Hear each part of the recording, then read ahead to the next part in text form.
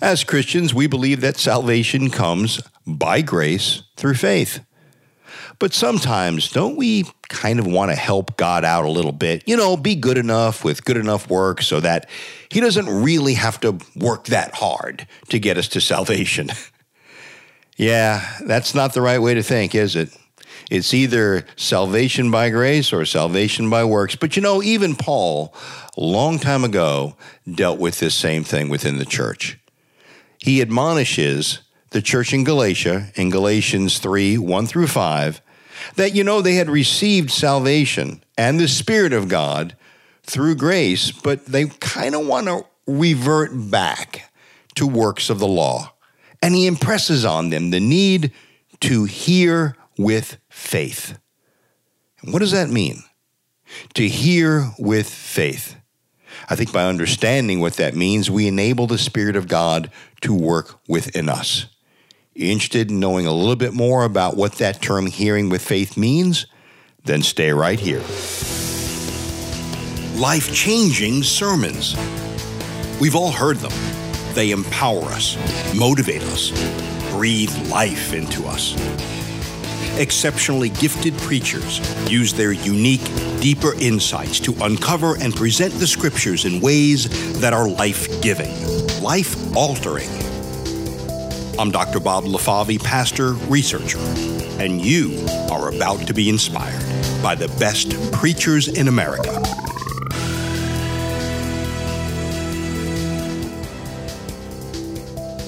Our guest today was a student at Georgetown University when he discovered the beauty of the gospel and became a follower of Jesus.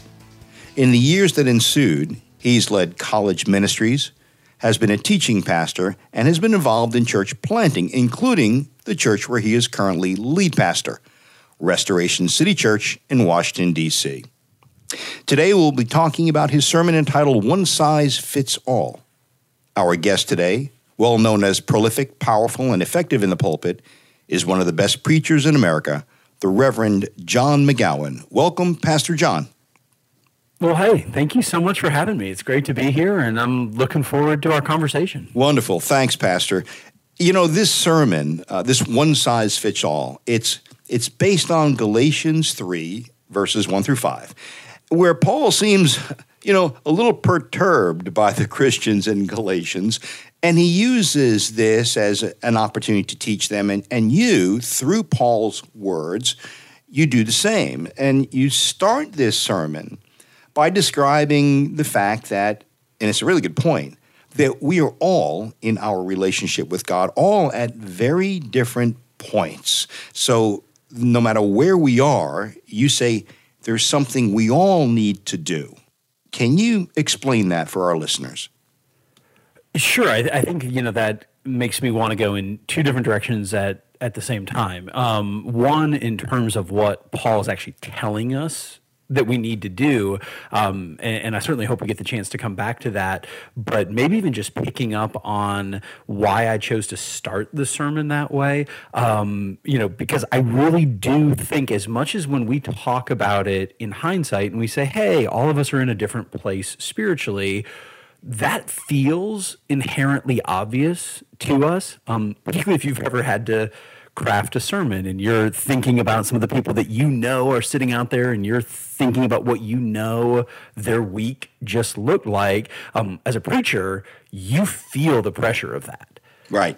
The person who's not aware of it is the person who's brand new to church and is convinced that everybody else knows what's going on, and they're convinced that everybody else is living a cleaner life and a holier life. So really, in some ways, in the way I'm trying to start this sermon, it's a way of giving people a little bit of a handle on where I really do think Paul is going with the text, but it's also giving people permission to be who they are, to be where they are, and to kind of create the expectation that it's going to be okay to say that you're not a Christian.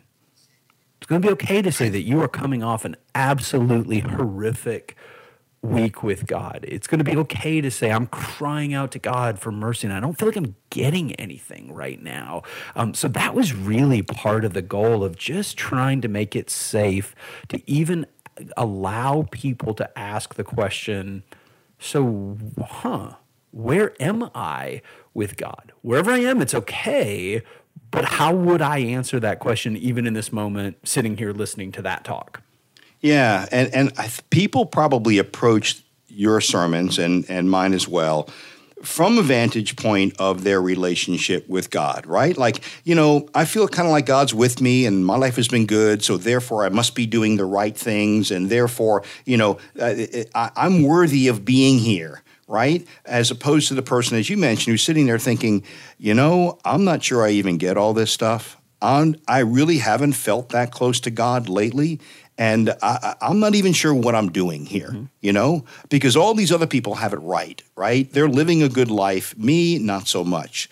So I think it's a wonderful way to kind of level the playing field as you're heading into one size fits all, saying we're all in the same place.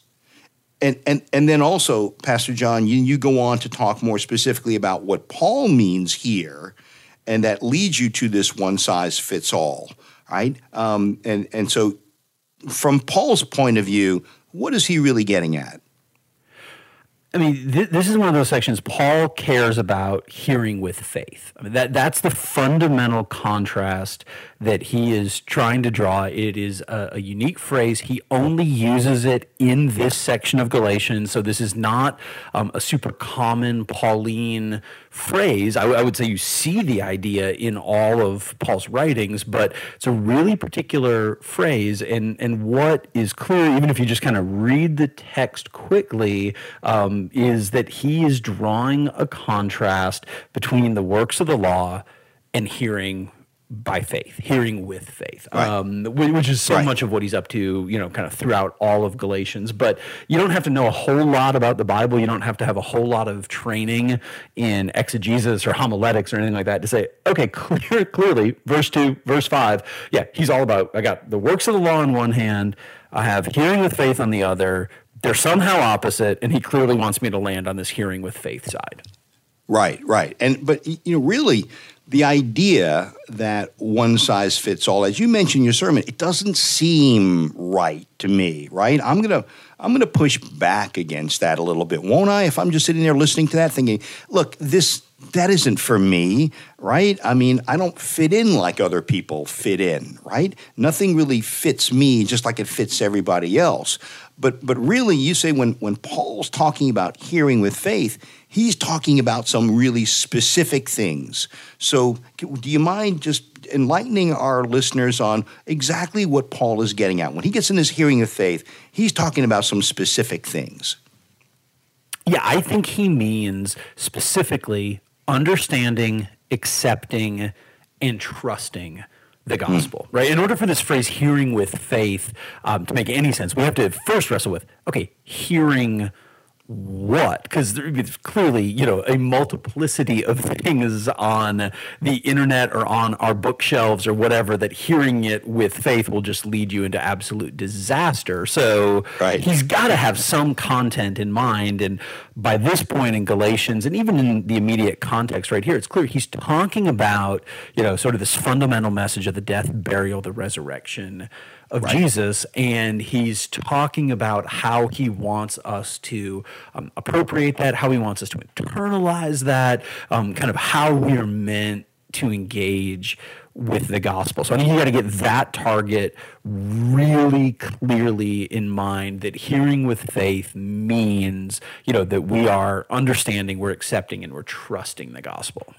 So, Pastor John, as you begin to walk through this passage, you start citing Scripture, and of course that first sentence, which is where Paul really sort of lets them have it, you foolish Galatians, who has bewitched you, and that gets everyone's attention. But then he goes on to say in verse 2 that before your very eyes, Jesus Christ was clearly portrayed and crucified.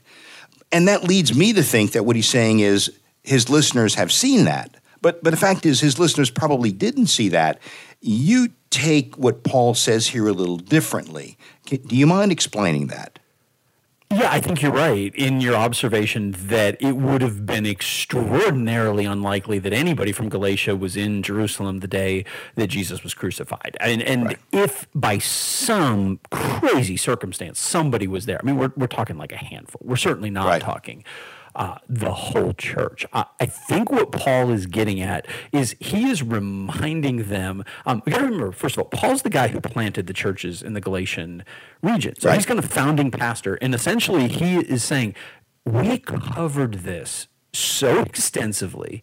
And I tried to communicate this so clearly. And I painted such a vivid picture that it's almost, you wouldn't have any more understanding of this had you actually been there that Friday. You Right. wouldn't have any more understanding had you actually been there that Sunday morning with Right. the empty tomb. You might as well have seen it because we've been over this so many times, to the point that he really Right. doesn't mind calling them foolish. And he's kind of having this moment of, yeah, no, guys, we really did this. What happened? I don't understand. How did you Yeah. mess it up this badly, this quickly? Like, what happened to you? Right. And it's interesting because the first thing that goes through my mind is that really a lot different from today, right? Wouldn't you as a pastor feel the same way? My goodness, I baptized you, I confirmed you, you've heard me preach for a decade, and still you don't get it. And now, of course, there's me and you, but then, of course, there's Paul, who actually, was there, or at least maybe not the crucifixion, but at least he was there during that period of time and had witnessed a number of things. So I'm wondering, do you see an application there as well? Do you sort of feel that maybe Paul's even talking to us sometimes? Oh, absolutely. Part of me as a preacher, there's a comfort that here's the Apostle Paul. He taught these things over and over and over again, and he's still looking at some of the people in his congregation, and he's like, man, I don't get it, because I think sometimes we're real hard on ourselves, and we look at what's happening out there in the pews, and we're kind of like, man, but if I was a Paul, this wouldn't be happening. And it seems clear that if you were a Paul, this could absolutely be happening. And I will also say, even though this isn't exactly where I went with it in the sermon, of course, I see this, what happened to you in our people all the time. I see it, though, in me. Right? I mean, there's moments by the middle of the week, I'm like, well, what happened to you? You were the one that preached the whole sermon. I mean, it wasn't just that you listened to it. You wrote the whole thing. You prayed through the whole thing. You did it. Where does that leave you now here on Tuesday night, wondering why in the world you can't seem to approximate anything of what you just, so passionately called people to on Sunday morning? So, there's a little bit in here of human nature of, man, you can hear a really good sermon and you can even understand it conceptually, but then really struggle to live it out. And you make that point that, this is really Paul's hearing with faith, that it's taking it in. Right? It's having it change you and take hold of you, which is, not what we sort of think of when we think hearing, right? Hearing means, okay, well, I'm in church and I've heard it. I've heard the sermon. Yeah, I'll stand up. I'll say the Apostles' Creed. Yeah, I believe all that. But there's really a different quality when it looks, when we talk about sort of truly understanding, truly accepting, and truly trusting. Would you agree to that? Oh, absolutely. I think there are a lot of times where, when it comes to listening to sermons, I sometimes think about, it's amazing how many songs I know when they're playing on the radio in the car, and I can kind of sing along, and I'm like, yeah, I love this. But man, you cut that radio off, and all of a sudden, I don't know the words at all. Like, I don't know what to sing next. And I think a lot of times people sit in the pews and they're kind of singing along with the sermon of like, yeah, I know where he's going. Okay, got it. Yeah. Yep, heard it before. Jesus died in my place. That's exactly right. If you said anything different than that, we'd be out of here. But there's this question of, okay, it's one thing to nod your head. It's a totally different thing to internalize it to the point that it changes your life. And that's obviously what Paul's trying to get to with this. Right. And then really that leads to sort of the next point here, where in verse 2, and you read through this, and here is verse 2 for those listeners. I would like to learn just one thing from you. Did you receive the Spirit by the works of the law or by believing what you heard? And you say that Paul, and I thought this is a really fascinating point, Paul is using language here that is touching on something in his listeners because it reflects kind of a common theme in the New Testament, and he's hitting on that theme. Would you mind telling our listeners about that? Yeah, in one sense, he's using very common language that we find in multiple places in the New Testament that just refers to somebody becoming a Christian. So really what he's doing is he's saying, let's go back to day one. You guys came to faith, which, by the way, total aside, he is not questioning the salvation of his Galatian audience. You know, he is questioning these pseudo brothers that have come in, these false teachers. I don't think Paul believes they are truly saved. He seems to be leaning in the direction of, no, these Galatians are Christians. And he's actually playing on that. He's saying, let's talk about your experience. Let's go back to day one. When you came into this whole thing, how did that happen? Was it because you started to clean up your act and you started to obey the law and you became a good religious person? Or did you all of a sudden get it? The light bulb went off and you understood why God died in your place on the cross. And then he just twists the knife, right? Because he's kind of saying, like, of course, you know how this happened. And don't forget, when that happened, you received the Spirit of God. This whole Christian project has never just been about conformity to a moral law. It's been about becoming a new creation. So, you know, he's kind of going back a little bit in hey, let's talk about your experience. But then he's also having a moment of, can we just remind ourselves of how extraordinary your experience really is? Right. And that grace. So he really is sort of reminding them. I think that's a great way to put it, Pastor John, is that he's taking them back a little bit. Hey, let's go back through what you really experienced, that grace. Did that grace then, you feel like it put you in a position to now you have to go retroactively go back and earn your salvation? Right? Because it seems like that's what the Galatians are assuming. And you also say that an important point here is that the message is that we don't need to clean up our act to come to God, to meet some level of goodness to be acceptable. Right? And don't so many of us sort of feel that way? You know, we'll accept God's grace, but we should probably help God out too, right? And we should probably, let me get a little closer, to perfection, and therefore God is a little more willing to accept me. Yeah, I mean, in some ways, if we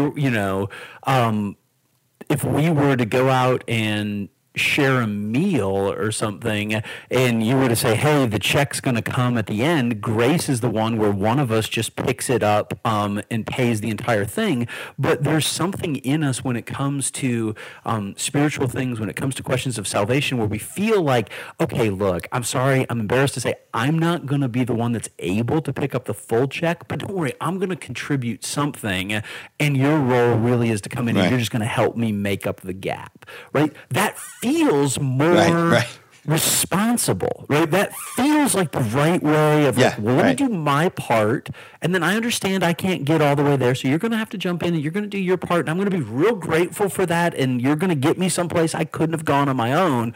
But obviously, it's only right and proper for me to contribute to something. And, the whole message of the Bible is, I'm sorry, when it comes to your salvation, you have very little to contribute. You don't have. Yeah, you don't have it in you to get 60% of the way and, Jesus is just going to come up and make up for that 40% you don't have. But that is what Paul is constantly trying to get his listeners and his readers to remember. This idea of becoming a Christian is the idea of declaring spiritual bankruptcy. Right. And you make a great point here that, it seems to be that the Galatians are sort of assuming that they have to sort of, work a little bit, right? And that you're implying they're sort of going backwards in their thinking, but that you start leading into the actual work of the grace, the work that occurs in us, that we didn't just receive grace, but what Paul is getting at is that we are changed by grace. And then you use that to go into another example where Paul uses this sort of provocative language, is what you mentioned here, that sort of casts becoming a Christian in a unique light. And it's so unique, it's so different, and better than anything else humanity has experienced before. And you say there is one key difference, the thing that does the work in us. Can you talk about what Paul means there and how that fleshes itself out in our own sanctification? Yeah, so I think what's so interesting about what he does here is he's kind of made this appeal back to their salvation. And he said, you were saved by grace, and that's kind of the head nodding moment in the church where we're like, yes, yes, yes. But then he's asking this question. He's saying, now, you know that God's not done with you. You know that the entire goal of Christianity is not just to rescue you from hell and get you into heaven. You know that God wants to work to transform you into the image and the likeness of his son, but you're changing the way you're playing the game midway through. You started by grace, but now you think you're going to grow and change by your own effort. Now you think you're going to do this work. Come on, guys. You're not going to be any more able to change yourselves than you were able to save yourselves. There's not a new strategy. It's still the same idea of understanding, accepting, and trusting the gospel. It is allowing the Spirit of God to transform you from the inside out. And to me, this is one of the most important points that we can make in the church in general right now. Because I think oftentimes we fall into this trap of preaching salvation by grace, but transformation by effort. Work. Yeah. And it's a total denial of the gospel. And I think in those moments, Paul would be saying, oh, you foolish 21st century American Christians, what got into you? People were saved by grace, and all you're offering them on Sunday is 3 tips to a better marriage. All you're offering is 5 points on how to be a better forgiver. And I am all for practical application, and I am all for thinking through what does it look like to live this out well. So please don't misunderstand me with that at all. But we've got to give people something deeper than that, than just 3 tips or here's 3 ways or something like that. Because at the end of the day, we just don't have it in us to bring about the transformation that we want, yet alone the transformation that God wants for us. Right. And the things that we do that we feel like are in accordance with God's will, oftentimes we attribute to our own self, our own characteristics, and instead of, as you mentioned, the work acknowledging the work of the Holy Spirit in us that is leading us there. And as you mentioned, Pastor John, it's a really important distinction, because that can be the danger, can it be, of coming back to Christianity, restoking your relationship with Jesus Christ, getting involved in the church and starting to work for the church and volunteer, which are all really good things. But if you get to the point where you begin to feel that in some way you are more meritorious because of the works that you do, you're in dangerous territory, which is maybe getting back to some of your original points where, sometimes it's pretty good to be that person in the church who feels like, I got nothing. I'm here, I'm a beggar looking for a piece of bread. And that pastor is showing me where the bread is, and coming in a very contrite way, which is one of the best postures, I suppose, in the church. Okay, so sorry, what were you going to say? No, just that, man, I couldn't agree with you more. I think the most dangerous place to be spiritually is the place where you think, I've got this. Yeah, right. Well, and you make that point. I think that's a really important point. And we miss out on a lot when we feel we do. So the Spirit's is at work in us is sort of the main points you're getting at as you head near the end of your sermon. And it's the Spirit and also the power of that Spirit that helps us to understand and accept the work of the gospel. But you also say, and that's why it's so important to hear with faith, because this is how you grow as a Christian. And then again in verse 5, so again I ask you, does God give you his Spirit and work miracles among you by the works of the law or by you believing what you heard, right? And you say, this is the real issue here, that it wasn't obedience to the moral code that made us a Christian, is it? It's not obedience to the moral code that makes us a Christian. It's not obedience to a moral code that helps us grow in our relationship with Christ, and it's not obedience to a moral code in and of itself that enables us to experience the power of the Spirit. I mean, I think with all of these things, you've got to be careful, because I'm like, it is possible through disobedience to the moral code to quench the Spirit. We can clearly grieve the Spirit of God.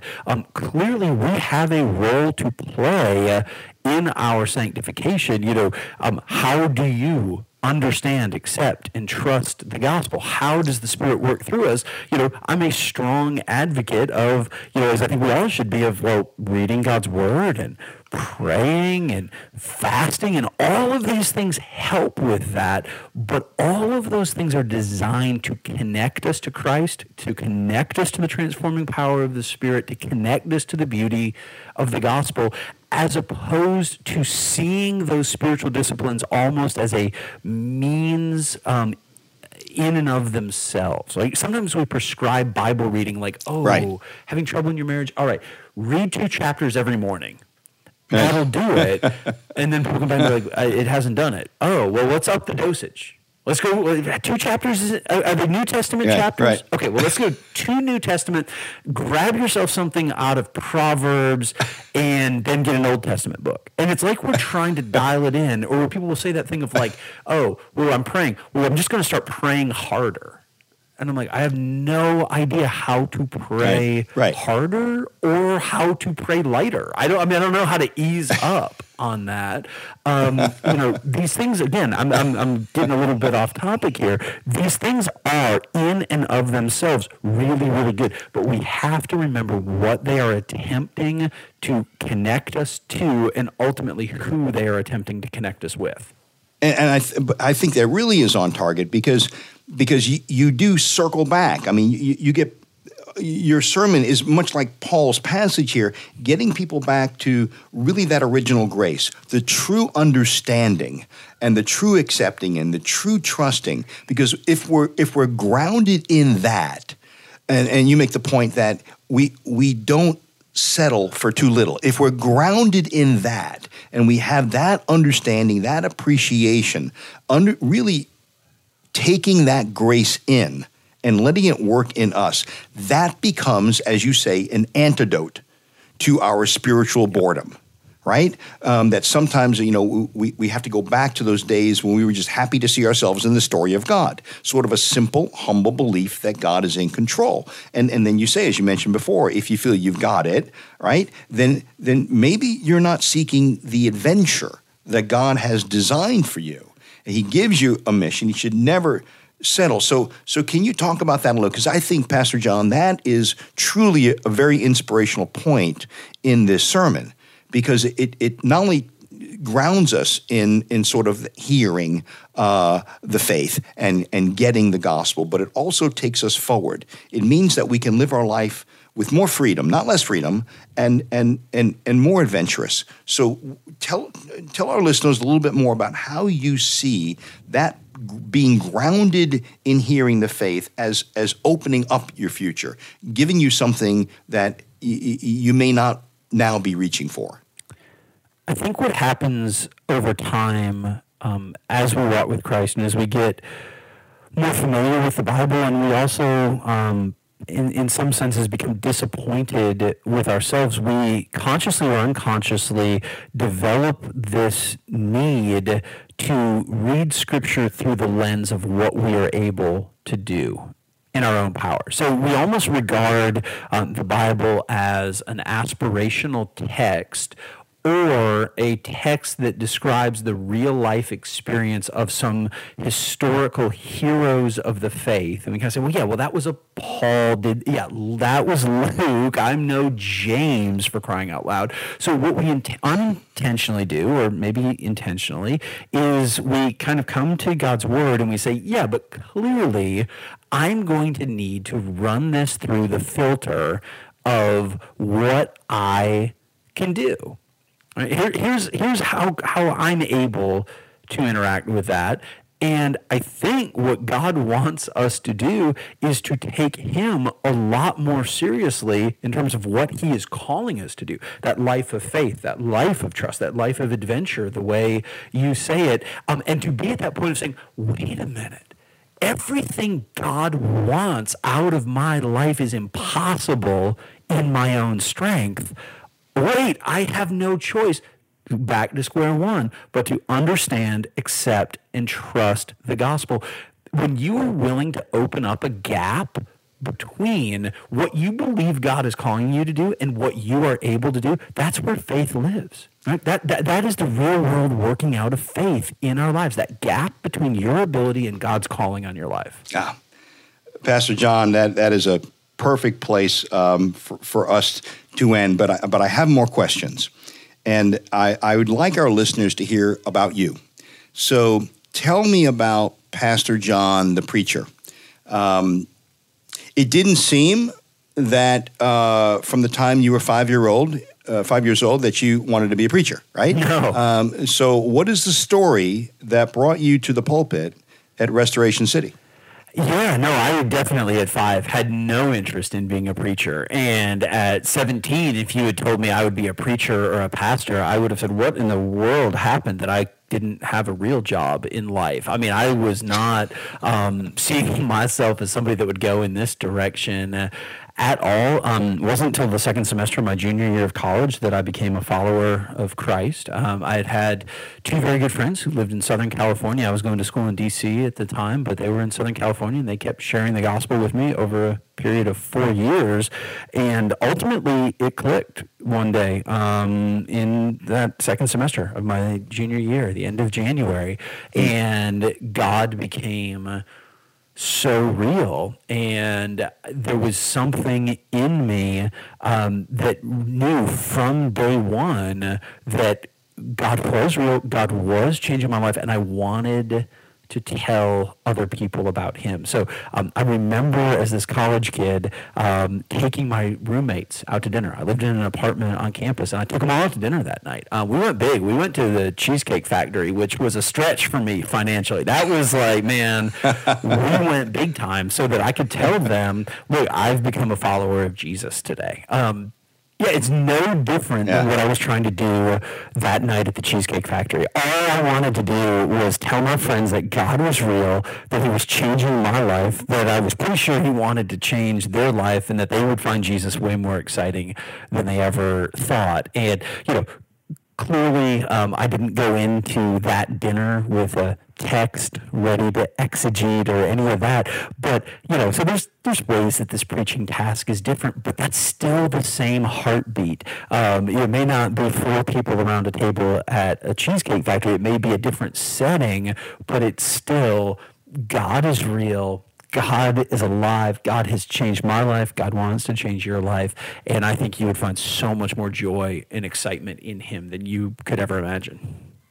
So really, you see yourself, even as a pastor, sitting around a table with friends when you get up there and preach and sharing what you've learned about Jesus. And so that's really sort of a refreshing a model, I think. Well, and the nice part about that, even going back to where we got started, is if you think about it as sitting around a table with friends, all of those friends are in a different place with God spiritually, right? You're not just talking to a monolithic audience. You are talking to real people who have real challenges in their life and in their family, and that is just, how much more so in this period of COVID, in this period of economic and political and racial uncertainty. I mean, everybody's dealing with stuff, but everybody's in a different spot, and we're trying to connect the eternal Word of God to what's happening in your life today.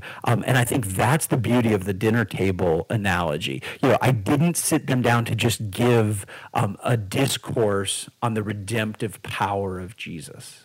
No, I wanted them to get, no, guys, this matters to you. Like, I'm telling you because I'm hoping God does something in your life. I think that's the ethos that we want to carry with us into the pulpit. And that's fantastic. And plus, it leads me to maybe my last question. seeing that as a challenge, right? I mean, when I'm teaching university course, I know where they are. Every single one of them has taken this course and this course and this course, and they're ready for mine. So that's a different place from the preacher. So what is it, with that in mind, in your view, and it's just your opinion here, Pastor John, what is it that makes an effective or quote unquote a great preacher? What is it? Do you look at Scripture in a unique way, a different way than maybe the average person would? Do you unpack it in a particular way? Do you ask questions about Scripture that other people may not think about?